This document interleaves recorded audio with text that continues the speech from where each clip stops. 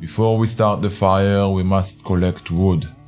We must understand what makes it burn and how the spark that starts it happens. After it's created, it cannot be controlled. A keeper must withstand it while it rages.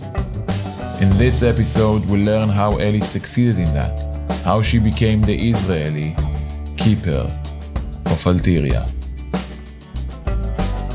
Got to get up, got to keep on moving. The silver sun is on the rise.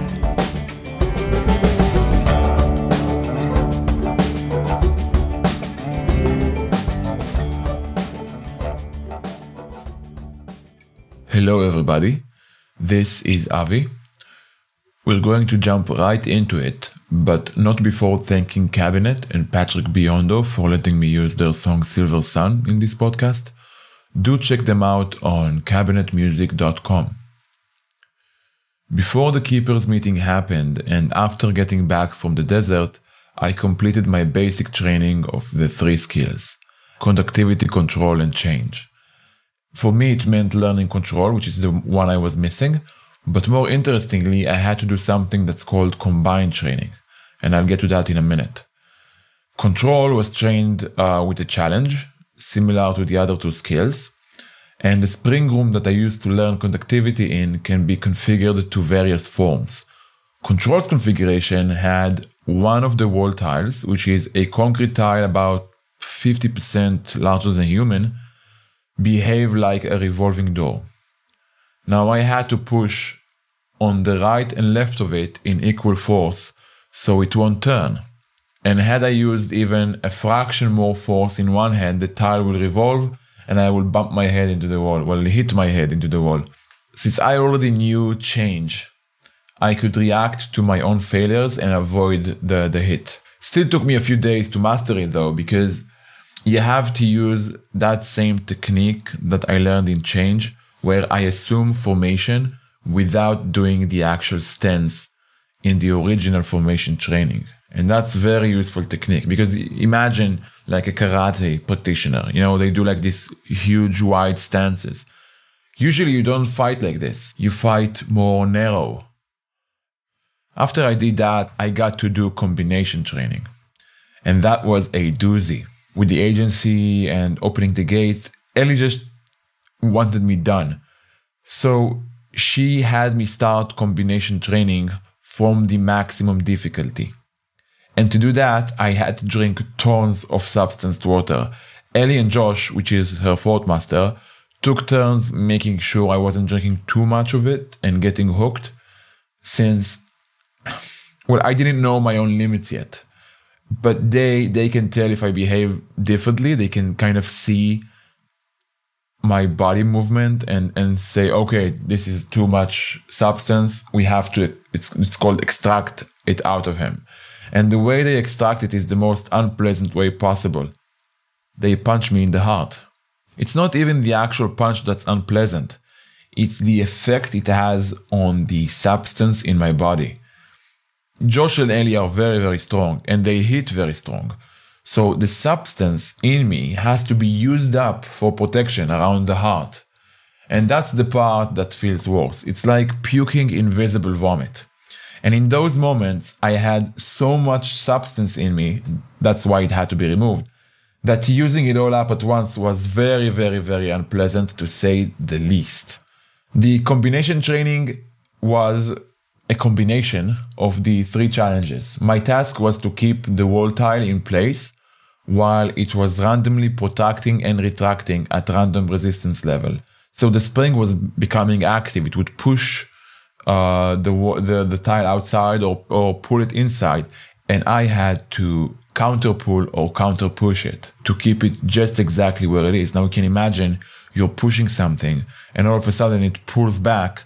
Then you have to change and pull, right? So your counter is exactly equal to the amount that the tile is exerting.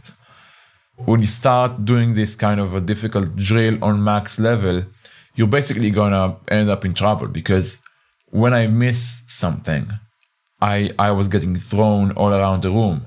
Usually that would mean bad news. But because I was drinking so much water and I had so much substance in me. My altered state was so strong. I could sense myself being flung through the air. I could get ready for my landing, land perfectly, and use the 3 skills to have the mattress blow me back to where I needed to be. It's almost like half an instinct because of the altered state. One of the days, Ellie came in, stopped training, and told me to follow her. And she took me to the lobby, tied a rope to that big tug-of-war statue. She gave it to me and said, tip the scale. This time I knew I could do it. After I did that pull and pushed it back, Ellie asked me to join the meeting of the keepers and let me know that after that I am to start fight training. Well, that meeting, you know what happened in that meeting. Ellie wasn't there waiting for me for training. It was Josh, her fort master. The reason he was there is really not because Ellie was mad at me. It's because of something that's called the last test. The last test is the final step in becoming a keeper. And it is to beat an existing keeper. A handicapped one, but still, it's a keeper and it's frightening. The candidate fights the keeper that interviews him, and usually it's the keeper he'll replace. But since the keeper I'm replacing, the Australian keeper, is currently unavailable, Ellie is my interviewer and I have to beat her. And that's why Josh was there. The fort master trains the candidate, so the keeper won't reveal her fighting style. We started in the spring room, and we did what basically is combination training. The only difference was that instead of a wall that I had to react to, there was Josh.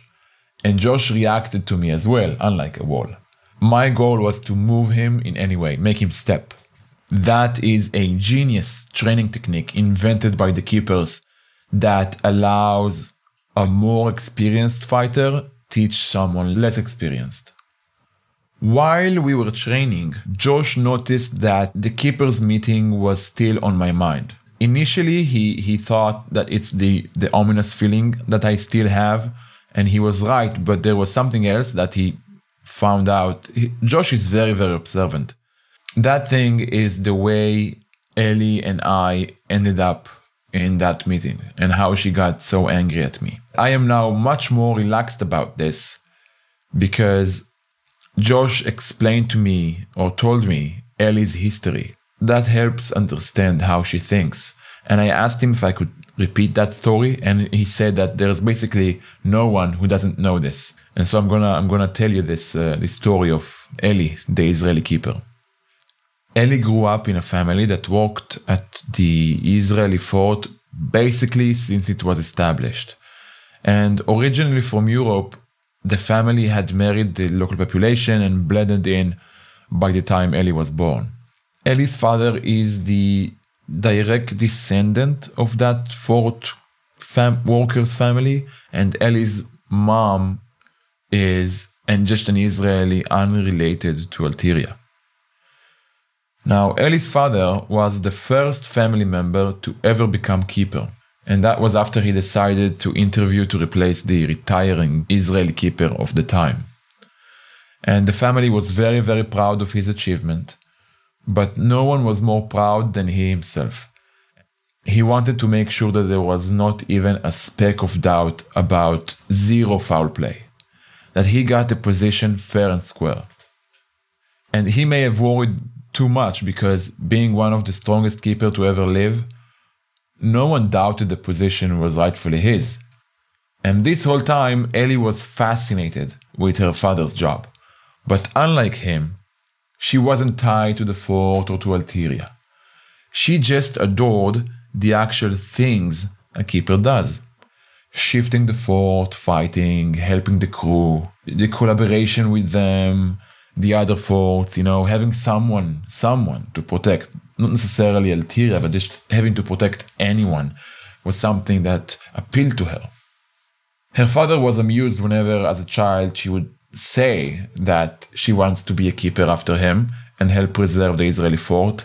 And when she got older, she knew better than to speak of that. Her father had two problems with her aspirations, with her keeper aspirations. First, he dismissed the concept of a female keeper. He said, and rightfully so, that women lack the physical strength required of a keeper. Sure, there are many strong women who can beat very strong men.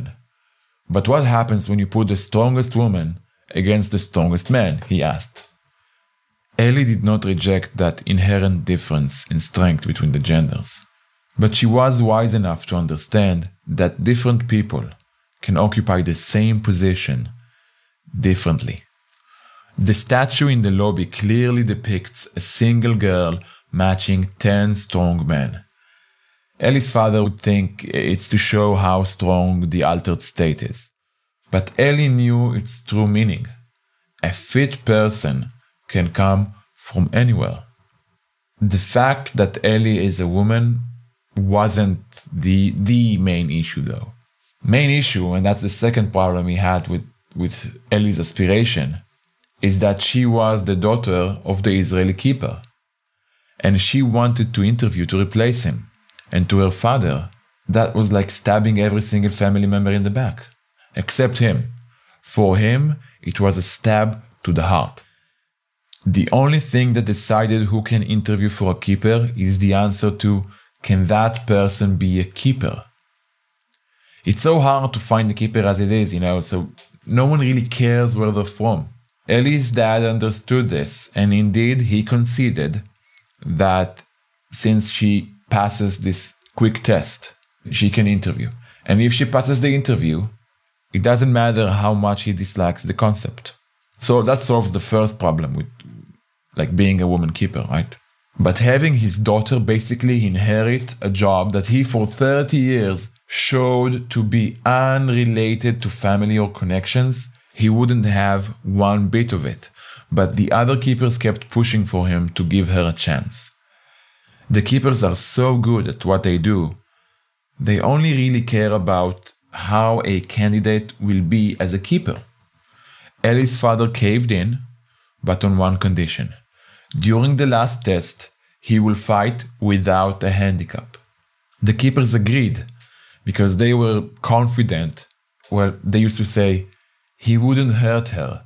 Everyone knows how much he loves her. And that was their mistake. He did very much love her more than anything else in the whole wide world. But that only made him feel so much more betrayed. The keepers were smart enough to send a keeper, though, to oversee this very unique last test, and along with his fourth master, to make sure that nothing derails. Ellie obviously agreed to the lack of handicap, and it happened like every last test in the spring room. The mattresses were adjusted, and they fought. It seemed like Ellie knew that her father will be going all out. The girl who once adored him wasn't there anymore. Or, you know what? Maybe she was there, but the man that she adored wasn't. They fought an equal battle, fierce but equal. Her father was past his prime, and so that helped her a little bit, and also she knew him really, really well. At one point during the fight, the keeper who was watching them noticed something weird. Ellie's father was starting to lag behind Ellie, but in kind of a cyclic manner. He would slow down, then he will just get strong as equal again. Then he saw why that was happening, and he shouted, "Ellie, get away from him!" Then that keeper, he set the spring wall next to him to the max setting and used it to launch himself towards their fight. Once he was flying towards them, just a split second after, his fourth master saw it too and just followed suit. What happened was Ellie's father was siphoning substanced water from the mattresses at their pressure relief points. And he was drinking it drop by drop, preparing to hit Ellie after gaining enough strength. Ellie didn't notice him do that. She didn't even think about the mattresses operating on substanced water, even though that's how everything at the fort works. Ellie says now that she didn't hear him shout, only saw the Australian keeper, who was the keeper that was sent to watch the fight, heading blazingly fast at her father, who was just about to hit Ellie with a mighty substanced punch, but instead redirected to fend the Australian keeper. Everything happened so fast and was so surreal. She didn't see the Australian fort master who followed, grabbed her, and threw her far away to the other side of the room. It took both the Australian keeper and fort master to restrain Ellie's father in his altered state, even though he drank such a low amount of water. If you think that's nasty, the nastiness that followed was even worse. Ellie's father was exiled. That was a very emotional debate among the other keepers. A keeper is very independent, and it's very irregular for other keepers to force him to do something. Only happens under the most extreme circumstances, which this was one of them.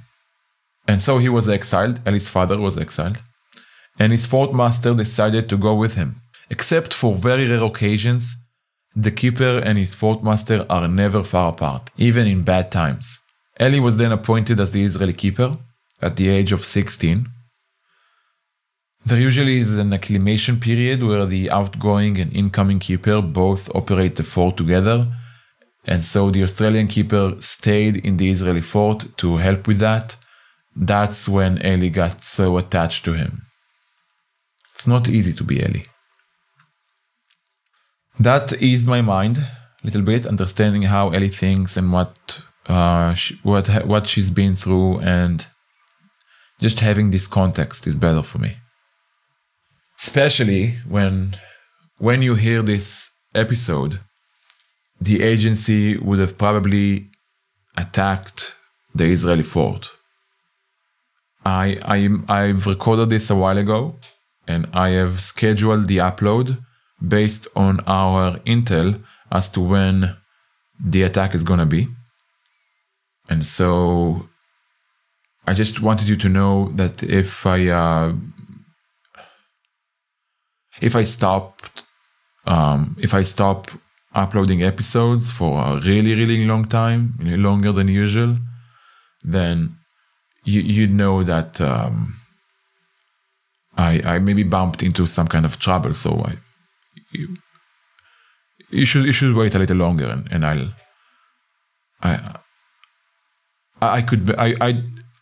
will make another episode I would make another one. Okay,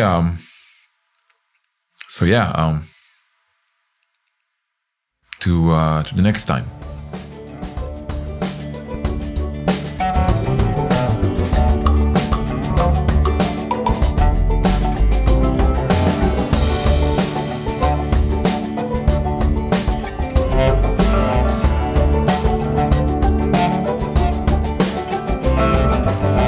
Got to get up, got to keep on moving. The silver sun is in your eyes.